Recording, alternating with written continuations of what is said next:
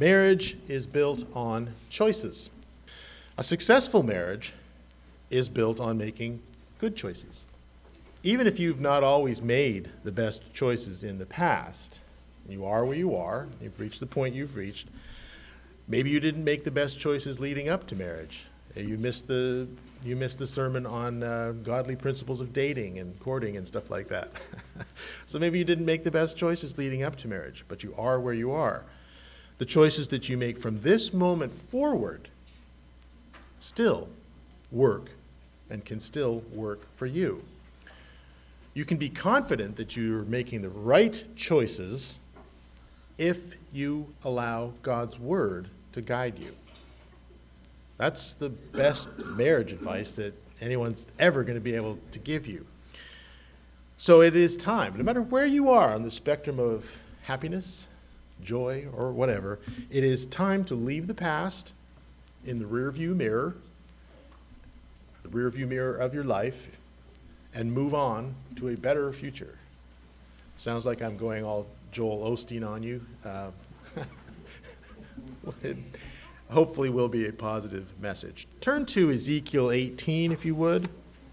Ezekiel 18, verse 21 and 23 says, "But if a wicked person turns from all the sins they have committed," take out the word wicked there, and sins, and say if the stupid person turns away from all the dumb things that they've been doing, or the uninformed person turns away from their ignorance and seeks knowledge. You could put a lot of different concepts in there. But if a wicked person turns away from all the sins that they have committed and keeps all my decrees and does what is just and right, that person will surely live and they will not die. None of the offenses that they've committed will be remembered against them. Because of the righteous things that they have done and are doing, they will live. And this is God's approach. You are not trapped in the past. You are not trapped in your past. So getting back to the primary focus here, your marriage will improve. I guarantee it. Your marriage will improve when you start putting God's word into practice. Now, the project will move a lot faster if both husband and wife are in agreement about God's law and God's love. But even if your mate is not with you on this, and that happens, even if your mate's not on the same page with you, one person can make a difference. You can make a difference. And I'm going to put aside arguments about someone who's just, will not be reconciled or will not, is belligerent. But even if the person is just not with it, you and what you do makes a difference. And furthermore, God, your Creator, expects you to put His word into practice, even if you're the only one doing it. Even if everybody else in the world says, nah, but you know the truth, God expects you to do it. So we can apply that in a very broad and general way, but we could also apply it to marriage. Turn to 1 Peter 3, if you would. 1 Peter 3, verses 1 and 2. So it says here, wives, and I think it goes for both men and women, but here we're talking about the wife, and it says, wives, in the same way, submit yourselves to your husbands, so that any of them that do not believe the word, so if he's not on the same page with you, they will be won over with words by the behavior of their wives when they see the purity and reverence of your lives. And he goes on and he explains a little bit more and adds more details to it. This is God's expectation for you. You move forward with the positive plan. Don't worry, don't let them keep you from doing it. Don't say, well, I'll start when they start. No, you start now. You start now. So I've got three, I said the title was choices. Marriage is about choices. I have three choices. I think there's a lot more, but I'm going to boil it down to three to keep it simple. All right? We've got three choices I want to talk about. Choice one, the choice of lifelong commitment. Choice two, to love. Choice three, submission. So that's where we're going to go in the next little bit. Let's take a look at the first one, all right? The first choice, lifelong commitment. Very simple concept. We don't actually have to spend a lot of time on this, but let's take a look. I don't really think we even need to turn there, but in Genesis 2, verse 24, it says, therefore, a man, and again, I think you could also say this about a woman, but it says, a man shall leave his father and mother and shall cleave to his wife. Now, if you're reading the King James, you see that word cleave. And you might wonder, well, what does cleave mean? It's kind of a old-fashioned word. We don't really use that very much. I doubt that you've ever sat around a business meeting and heard anyone use the word cleave. To cleave, well, in the NIV, it's translated to be joined. In the NLT, New Living Translation, you would read to be united. In the English Standard Version, which I'm really enjoying going through right now, it says hold fast. I like that one a lot. The word is dabak, the Hebrew word, if you want to go back to it, which means to stick with. To stick with. So, a man shall leave his mother and father and stick with his wife. That's what it says. That's what it's getting at. Like glue. Lifelong commitment is a choice. It is a choice that you make, like all choices. You make it in your mind. It's a choice that the husband and the wife make. It's an agreement you make with one another, and it's an agreement you make with God. To stay faithful, loyal, and exclusive. It's a choice you make on the day that you are married, that wedding day. It's a choice. You're making a choice that day in front of witnesses and so forth. It's also a choice that you make every day. Every day. And if you approach marriage that way from the very beginning, it's just a real leg up on everyone else. This is for it. This is for keeps. This is the real deal. But like I mentioned before, if you haven't thought that way, the time is now to change your way of thinking and say, from this moment on, this is my perspective. It's a choice that says, whatever problems come our way, I'm going to stick with it, and we're going to work it out. A choice, at least in my mind, is not built on feelings. A choice is not built on feelings. I don't choose to do this because the feelings have just welled up inside. That's a very different thing. A choice is something that is, rational, logical. It sounds very cold. But a choice is something that's different from an emotion. I don't choose to do something necessarily because I feel it. I choose to do it for different reasons. Emotions are always changing. You know that. Sometimes they're hot, and sometimes they're cold. And that, if your choices about commitment were based on feelings, well, they could change as your emotions change. And your emotions change, like the clouds and the weather in the sky, here one day and gone the next. So a choice of commitment is something different. Something different. What God is looking for and what he wants. Marriage, of course, is filled with so many analogies to our relationship with God and our relationship to our eternal life. You can't ever explore them all in an hour. What God is looking for is not loyalty that comes with bursts of enthusiasm when you're feeling good, or when it suits you, when it's convenient, when it's going your way. Even commitments that's there most of the time is not good enough. What God is looking for is commitments that's there all the time. All the time.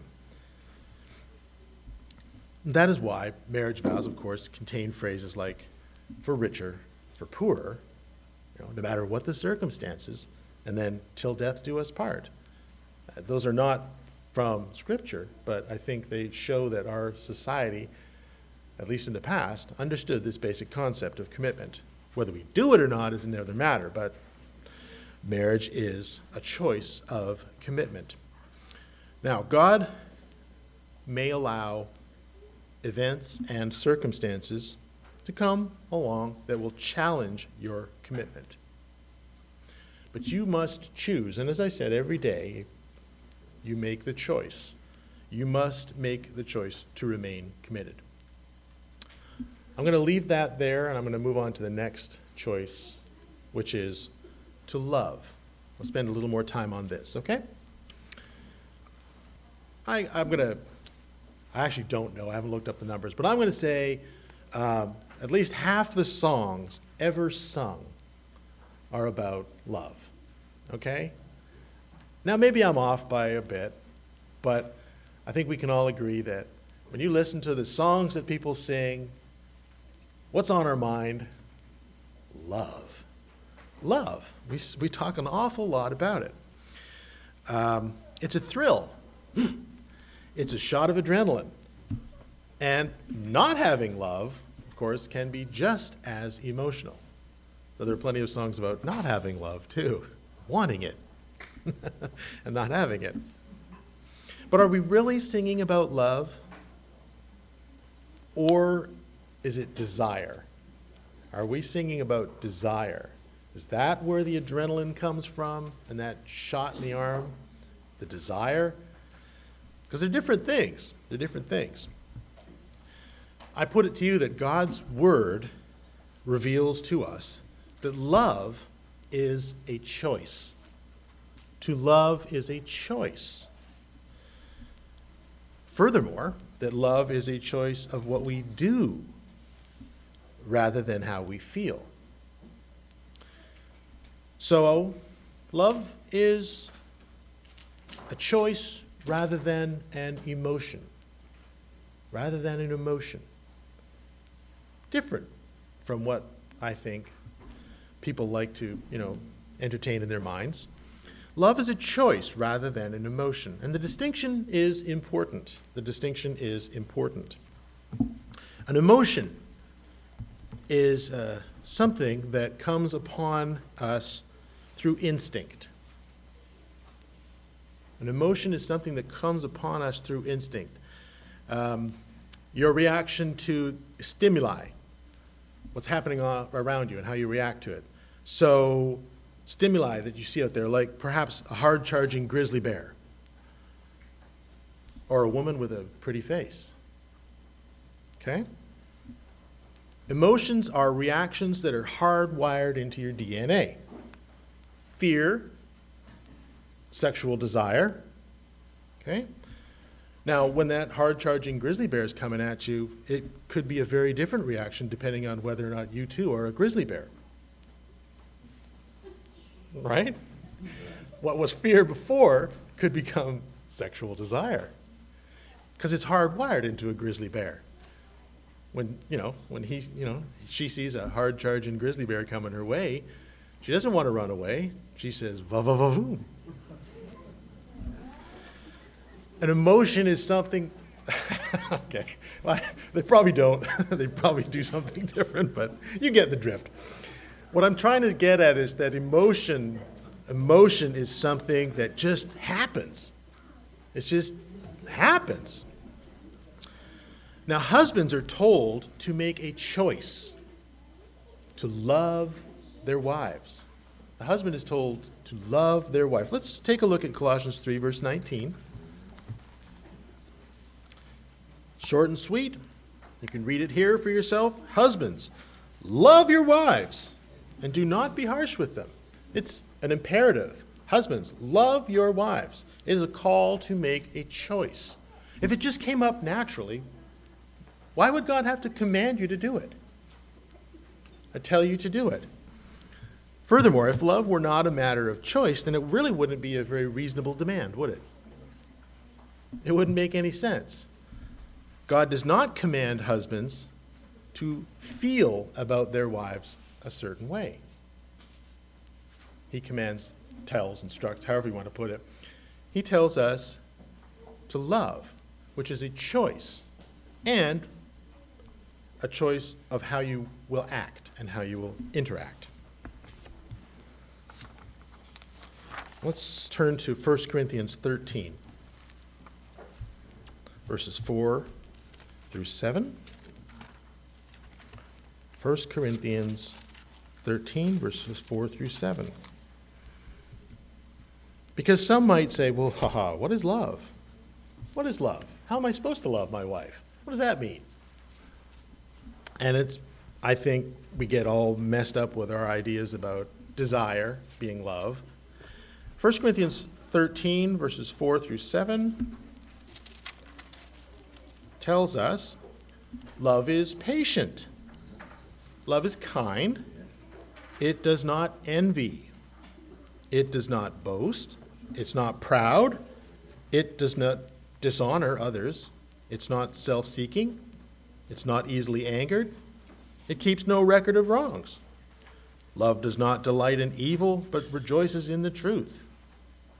It always protects, always trusts, always hopes, and always perseveres.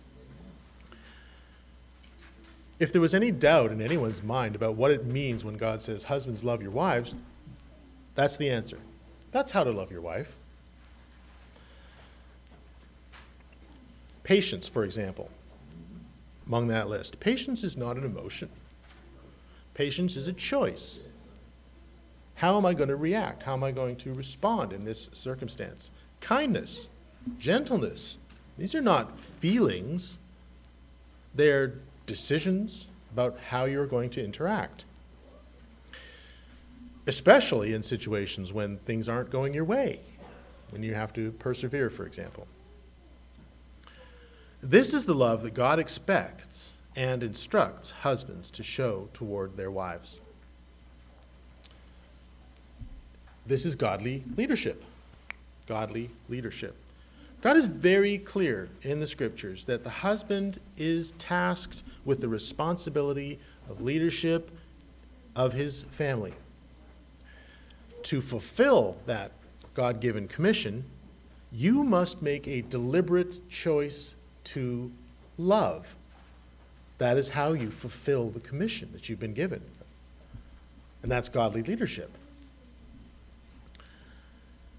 Which means that you regulate the things that you do, which we've just heard expanded upon in 1 Corinthians. The model of leadership that Jesus gives us, furthermore, along these lines, and it was in the list that we read there in Corinthians 13, the model of leadership Jesus gave us is humility. Humility, which if you can take it in a lot of different directions, and we talk about it an awful lot. An acceptance of the role that God gave you. The role that God gave to the husband.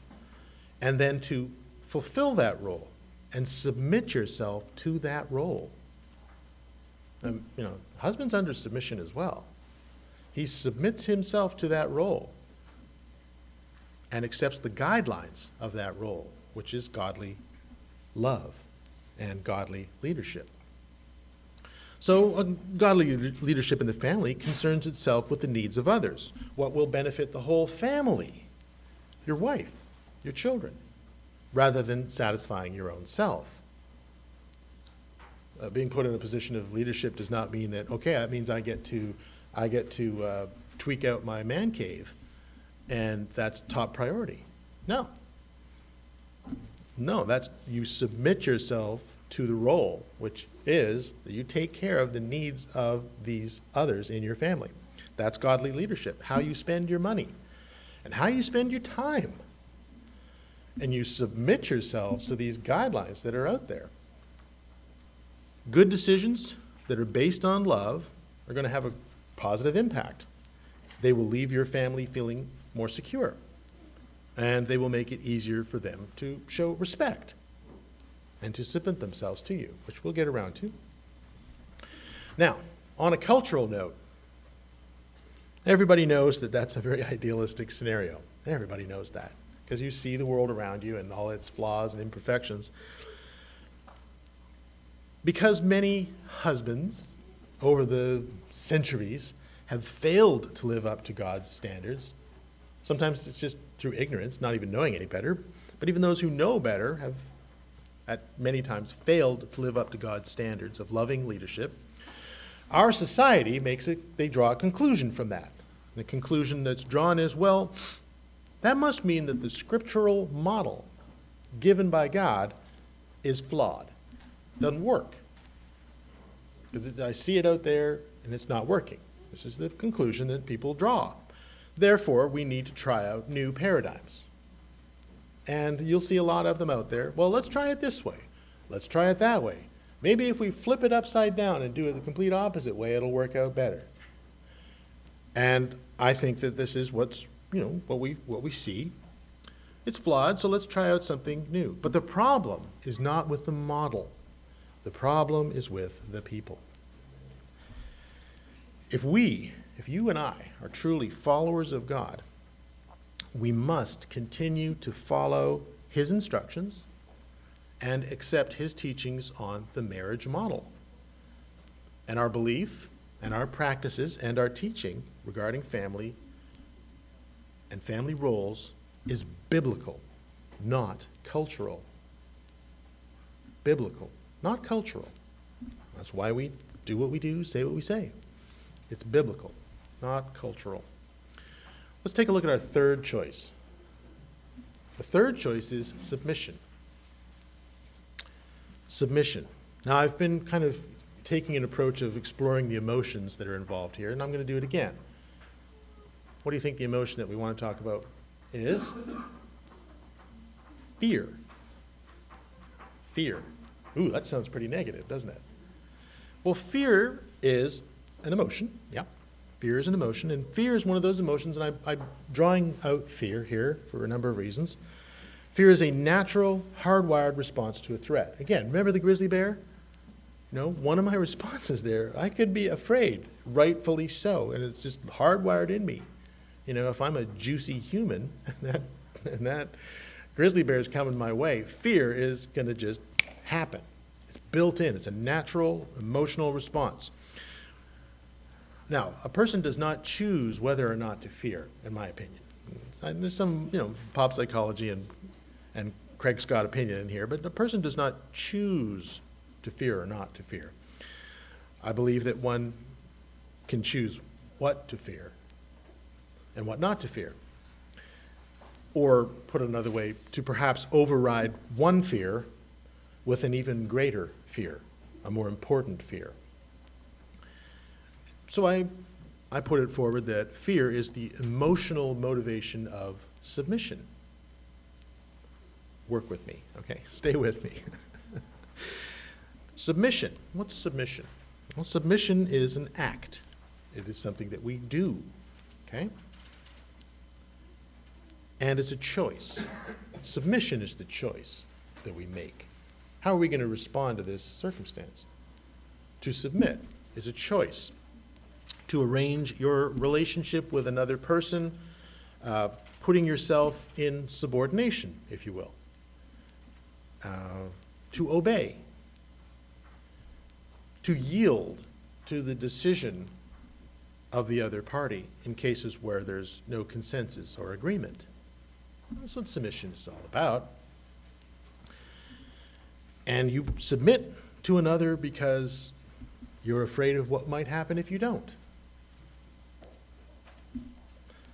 Turn to Ephesians 5.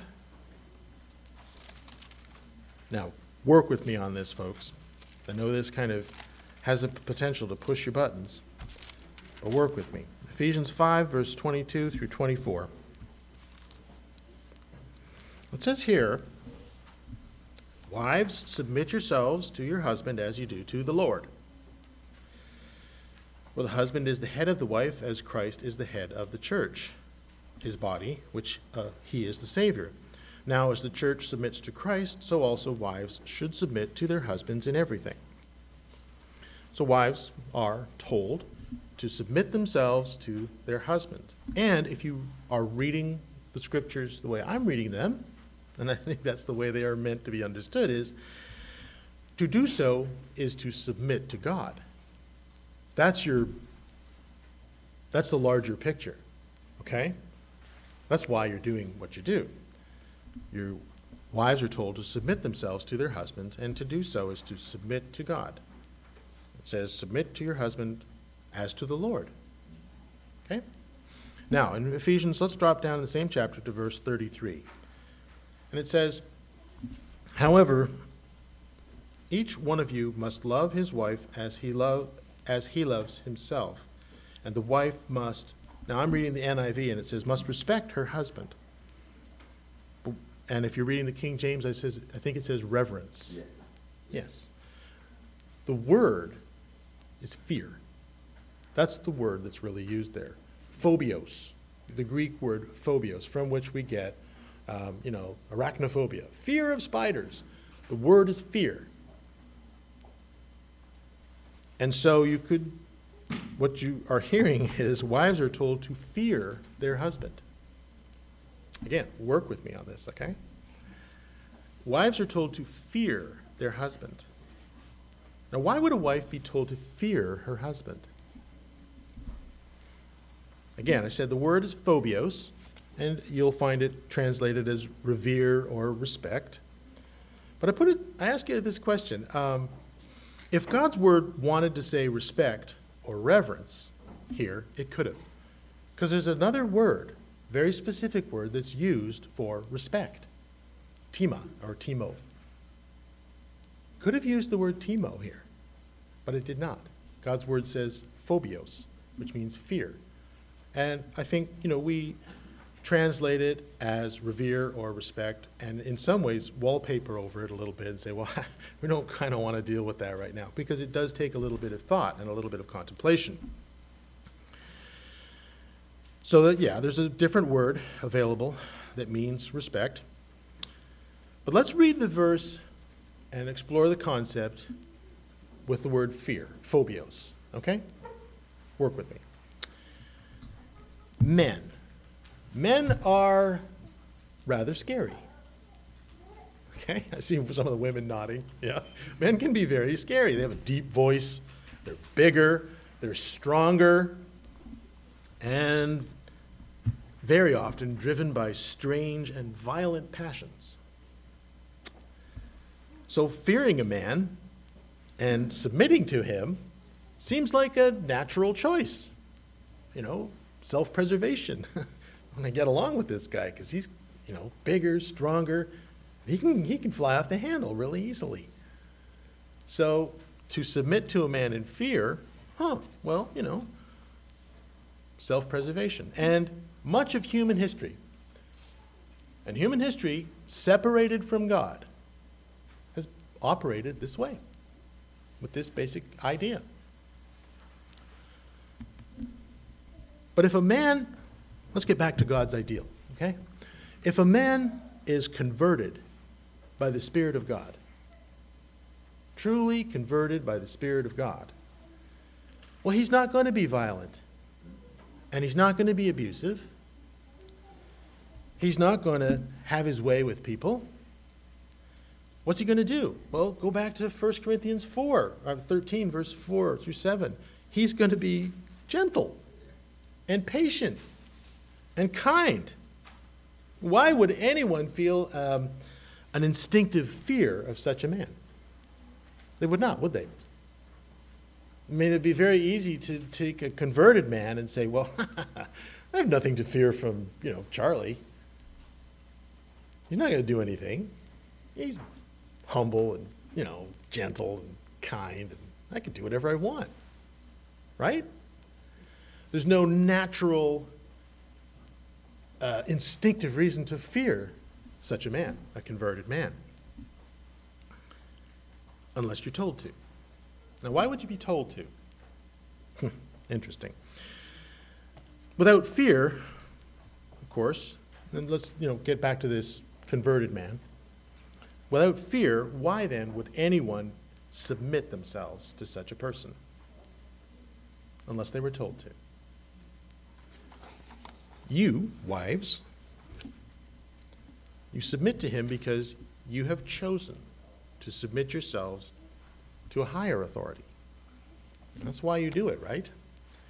You have chosen to submit yourselves to a higher authority, which is God, your creator. To fear him. Let's get back to that fear word, phobios. You fear him. Why? Because you fear God. You fear God, who has the power to destroy body, soul, and spirit permanently in the lake of fire. You know the scripture I'm referring to, right? In Matthew. Fear God. Don't be afraid of man, or even this, Christian converted man. Really, your fear is the fear of God. And you fear, like I mentioned earlier, you fear what happens if you don't do what needs to be done. So there's a fear there that is a better fear, which has replaced the other, as I mentioned before. You choose what to fear. So to fear God, if you want to go back to, some of the pop psychology type stuff I've been floating out there, to fear God is the ultimate act of self-preservation. To preserve, to save your life, so that you might live and have eternal life. And as previously mentioned, a natural fear is replaced by a greater fear, which is judgment from your Creator. We tend to shy away from that, I think, too much in our world, and God definitely presents himself as judge and warns you, look, take this very seriously. Take this very seriously. And Jesus' own words are, fear God. He says an awful lot about love, but he also says, fear God. So how does submission work? How does submission work? Willing acknowledgement of the husband's role is, I'll put it as the second key ingredient. Probably, they're equal value, love and submission. The second key ingredient for success in the godly and biblical model of marriage and family. So love and submission. Now that does not mean that he must make every decision. I've seen some people do that, and you can do that if you want. To me, it's a little awkward. Many successful couples will divide household responsibilities, for example, according to strengths and interests. And that's vague, I know, but it's a concept that I believe works. And some people divide it this way, and some people divide it that way, and some people divide it this way, according to strengths, interests, aptitudes, and abilities. And you can divide up your activities however you want. That's not for me to get involved with as your pastor. But the key and the goal and the concept to remember is working together. To work together. You would discuss major decisions in the household and priorities. Submitting one to another. Submitting one to another. We're in Ephesians. Go back and take a look at chapter 5, verse 21, which tells us, submit to one another in fear of God. I don't know what your translation says. Again, some use the respect, reverence thing. But the wording there, if you go back to the original language, which is Greek, it says fear. You submit because you fear God. And this applies to husbands and wives. The husband has to submit himself to his role of loving, godly leadership, humility, self-sacrifice. He has to submit himself to that. It's not like guys get off the hook.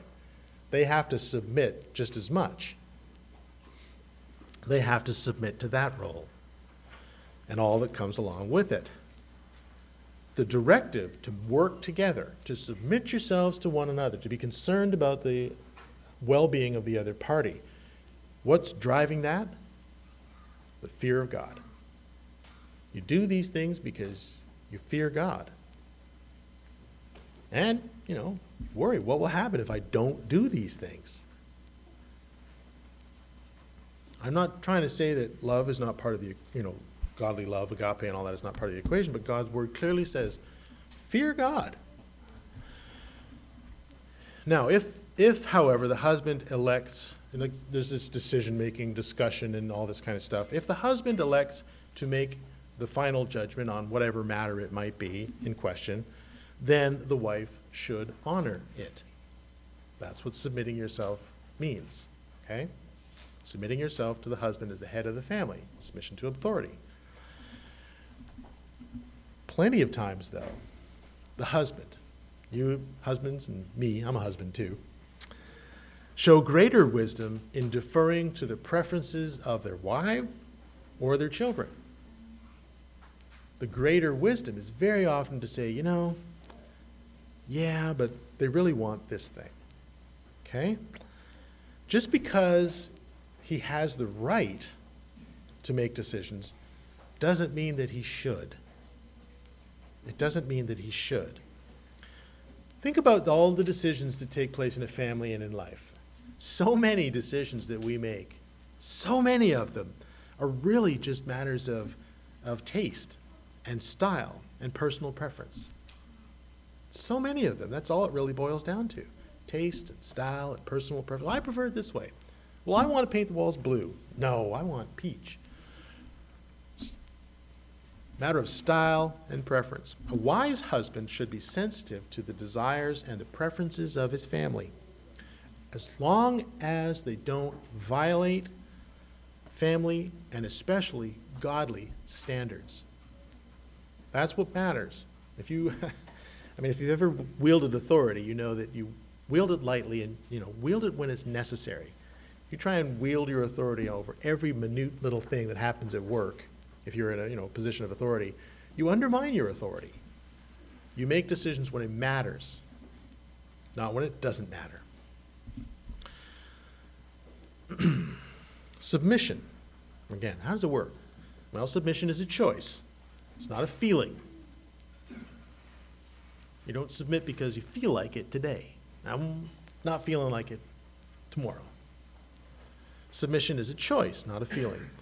The wife must consciously decide to submit herself and then to use that principle, that guideline, as a guide for her words and her deeds, what she says and what she does. Will she undermine her husband with snarky comments? Will she usurp her husband by doing an end run around him? Will she focus on and admire his good qualities, or focus on and despise his weaknesses? It's a choice. Conflict and communication. New subject, new topic. Conflict and communication, because this is all very ideal, very idealistic. Conflict and communication. Well, it's going to happen. It's going to happen. Using the guidelines of godly love and godly submission, both husband and wife should regulate the words that come out of their mouths. It's good to regulate the thoughts that go on in your head. They're a little harder. But definitely work to regulate the words that come out of your mouths. Couples whose communication is positive. This will seem so obvious to you, but I got to say it. Couples whose communication is positive and encouraging are more likely to have a good relationship. Okay? Couples whose words are negative and critical are more likely to have a poor relationship. It seems so obvious when you say it out loud like that, but do we really live it and breathe it and do it? One set of stats that I read showed that young couples who ended up staying together had fewer than 5 out of each 100 comments that were critical of the other. All right, so 5 or less was an indicator. Well, these people have a good chance of staying together. Young couples who later divorced, people who were on the rocky road to trouble, had 10 or more critical comments out of every 100. Now, what struck me about these statistics was that's not a very wide margin, is it? We're not talking about 60-40, 70-30, or anything like that. We're talking about 5 out of 100 is a good indicator. 10 out of 100, that's a bad sign. So even people who have the majority of their comments being positive have to watch out. Positive communication is really important. Negative communication is very, very bad. It's not a good sign. Now, we've all heard the pitch that arguing is healthy and natural. Haven't you heard that? Yeah. You need to get it off your chest. You need to get it out in the open. Don't keep it inside. Don't let it just brew in there and it's going to just fester and get all rotten. Let it out. Right? You've heard that. And sometimes it's even touted as proof of passion. Now I know you love me because you care. It's proof of passion. Think of the great make-up sex. You've heard that kind of stuff, right? It's just all over the place. But constant arguing is really an indicator of a marriage that is headed for trouble. It is headed for trouble. Passionate they may be, but arguments, well, they lower the mutual respect that is necessary for success. You argue, and your respect for the other person starts to go down. That's the way it works. Arguing also builds up resentment. Yeah, I remember what you said 2 years ago. I haven't forgotten. Arguing it's just a terrible choice. A terrible choice.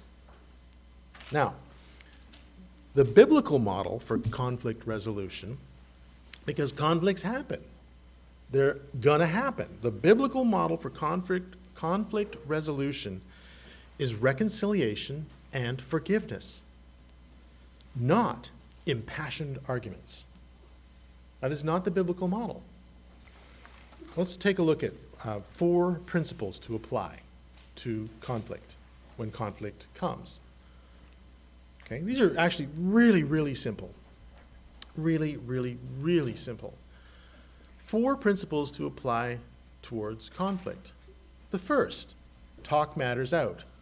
Now you might think, well, didn't you just say we shouldn't argue? Well, there's a difference here. To talk matters out, but to regulate the way you talk. To regulate the way you talk. Proverbs 15, verse 1. Great proverb. One that you should have in your mind all the time. A gentle answer turns away wrath, but a harsh word stirs up anger. A gentle answer turns away wrath, but a harsh word stirs up anger. There's so much more that the Proverbs say about how you communicate with people. They all fall in that basic category, though, that okay, let's go back to the talk matters out, because that's where we were. Express your beliefs and your concerns, but with kindness, with gentleness and consideration for the other party, and a healthy fear of what will happen if you don't. For God's sake and for the sake of your own marriage. Talk matters out. Another thing, don't refuse to talk about or address matters. Now you might, heard, well, don't argue. That means I should just shut up and never talk about it. No, that's not the point. The point is, yes, indeed, talk about things, but do it in the right way, the right attitude, with the right approach. So don't just put them aside, saying, "Well, no, I don't want to engage because that's bad." You'll not do well with that. Another thing is when you are talking, respect differences in your mate. Remember what I said about decisions and how so many of them are just a matter of taste and style and stuff like that? That's the same with communications. People communicate different ways. And they very often, I found that someone says something to me, and my mind says, yeah, if I was saying that the way you're saying it, I would have meant this. That's not what they meant, though. Email is a great example where, you get this message that comes over, and you read it, and you pour all your own emotions into it, and you think, that's not what they meant at all. Everybody has a different way to communicate. So try and learn that way, of course, but respect the fact that people are different. So when you're talking things out, people have different styles. Okay, I said 4 principles to apply. The other is win-win solutions. Sounds like I'm back in the 90s. Win-win solutions. I don't know if people use that catchphrase very much anymore, but what we're talking about here is, I think some people approach conflict as total domination is the goal. Every last point on my agenda must be met or I have not won. Total domination is not the goal. A win-win solution is one where there's something in it for both parties. Okay? So look for solutions that are acceptable to both parties. Philippians 2, verse 4. And again, we're not talking about God's law here. We're not talking about Whether or not you agree on what adultery means or something like that. We're talking about matters of taste and style and opinion, and where it's not a matter of obedience to God's word. But look for solutions that are acceptable to both parties. Philippians 2 verse 4 says, not looking to your own interests, but each of you to the interests of the others. That's part of the definition of Christ's humility. That's how we find success in our interactions with people and our ways to deal with conflict. Looking for solutions that are acceptable to both parties. Another great point on win-win solutions, be willing to yield when the choice or the actions, again, is not in conflict with God's instructions. Not in conflict with God's instructions. There aren't really biblical examples of anyone arguing over paint chips or anything like that, but the concept is there. If you look at Matthew 5 verse 9, we've read this before, it just says, blessed are the peacemakers, for they will be called the children of God. The one who makes peace, who does it, makes it happen. And then another good example of this, Corinthians 6 verse 7, 1 Corinthians 6 verse 7, part of a long section where Paul's dealing with this stuff that's happening in the local congregation. People are arguing about stuff and they're going to the local law. They're going to the Greek magistrate or whatever, and they're saying, I want to sue you. It'd be like me suing Tom for something. And we go to court, and Paul is saying, what in the world are you doing? You can read the larger section, but if you look at verse 7 of chapter 6, he says, the very fact that you have lawsuits among you means that you have been completely defeated already. You've lost the vision. Then he goes on to say, why not rather be wronged? Why not rather be cheated than go to court with your brother? So be willing to yield. Now, I'm assuming that there were points on this. I think it was, my guess is it's about inheritance rights and things like that, which is not really a matter of God's commandments or anything like that. So be willing to yield. Let it go. You don't have to win every point. Okay, principles to apply to conflict. The third one, forgive. Forgiveness. I mean, nothing, no rocket science here. It's all pretty straightforward stuff. Everybody makes mistakes.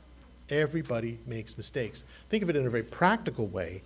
You forgive so that they will forgive you when you inevitably mess up yourself.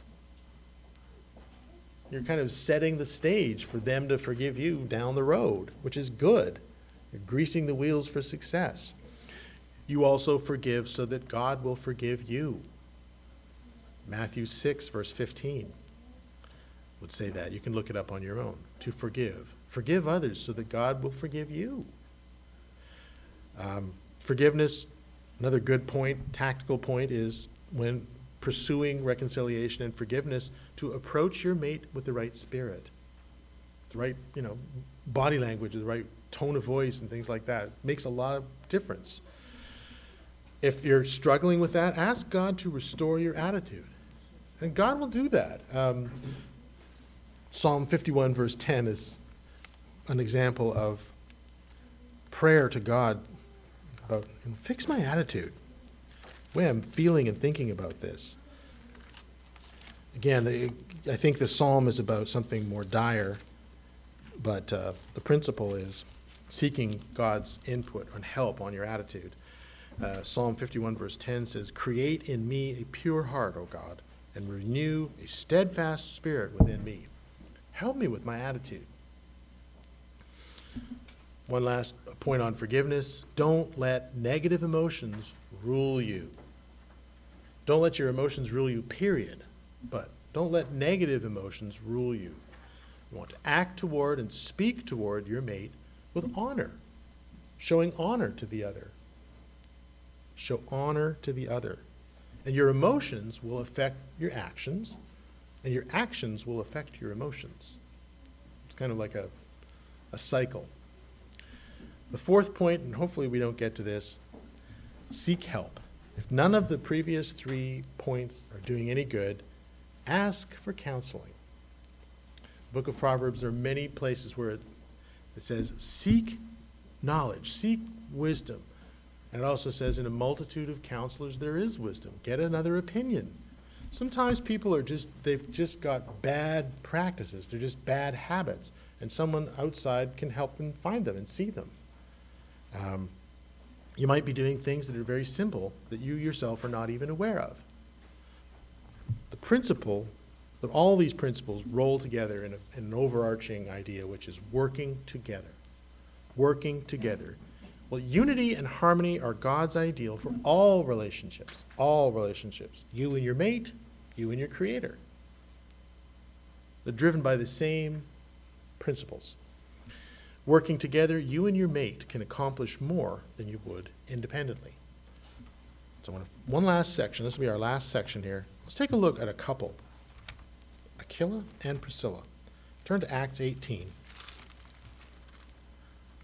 A very effective couple in God's church. Cool. Acts 18, verses 2 and 3. So there, that's Paul, met a Jew named Aquila, a native of Pontus, who had recently come from Italy with his wife Priscilla, because Claudius had ordered all Jews to leave Rome. Paul went to see them, and because he was a tent maker, as they were, he stayed and worked with them. So they knew Paul. They worked together with Paul, as you know, in this trade. And then in verse 18, it says, Paul stayed on in Corinth for some time, and then he left the brothers and sisters and sailed for Syria, accompanied by Priscilla and Aquila. So they were involved in what Paul was doing, his evangelical or missionary work, however you want to describe it. This couple were involved in it. In chapter 18, verse 24, it says, Meanwhile, a Jew named Apollos, a native of Alexandria, came to Ephesus. He was a learned man with a thorough knowledge of the Scriptures. He had been instructed in the way of the Lord, and he spoke with great fervor, and taught about Jesus accurately, though he knew only the baptism of John. He began to speak boldly in the synagogue. When Priscilla and Aquila heard him, they invited him to their home and explained to him the way of God more adequately. So they were involved in this effort in the church, helping other people. And I think it's fascinating that they are continually referred to, this couple that are working together, this team working together. 1 Corinthians 16. 1 Corinthians 16, verse 19. The churches in the province of Asia send you greetings. Aquila and Priscilla greet you warmly in the Lord, and so does the church that meets at their house. They were tent makers. They were, making money. They had a house, and they used that as a meeting place for the church. So here's this couple, and they're doing stuff in the church. And they're a real blessing and a real benefit to the church. One last scripture on them is Romans 16, verses 3 through 4. As part of Paul's long ending section here, greeting everybody, he says, Greet Priscilla and Aquila, my co-workers in Christ Jesus. They risked their lives for me. Not only I, but all the churches of the Gentiles are grateful to them. So here's this couple. They are kind of known as a couple. You don't really hear about them being talked about separately. It's a couple, Bob and Linda, Ted and Alice. You just always think of these people together as a couple. And, many of us, that's the way we think of other people. I think of you as a couple. I think of you as a couple. I think of you as a couple. And you work together. So in Romans 16, verses 3 and 4, what we find there is they were loved and they were respected for their work in the church. And they had a dramatic impact on those around them. And I'm guessing that part of their working together as a couple had something to do with that. It was a great example. I would assume that it's because they saw the big picture and that their marriage was an extension of God's work in the world. And by working together, their marriage was a blessing to the church and an example of that profound truth that we read about in Ephesians 5. That profound truth, which is Christ and the church, a relationship and working together. the profound truth, which is Christ and the church, which is his bride, his wife. So, marriage is a choice. Choose to have a successful marriage. Choose to be a blessing to the church.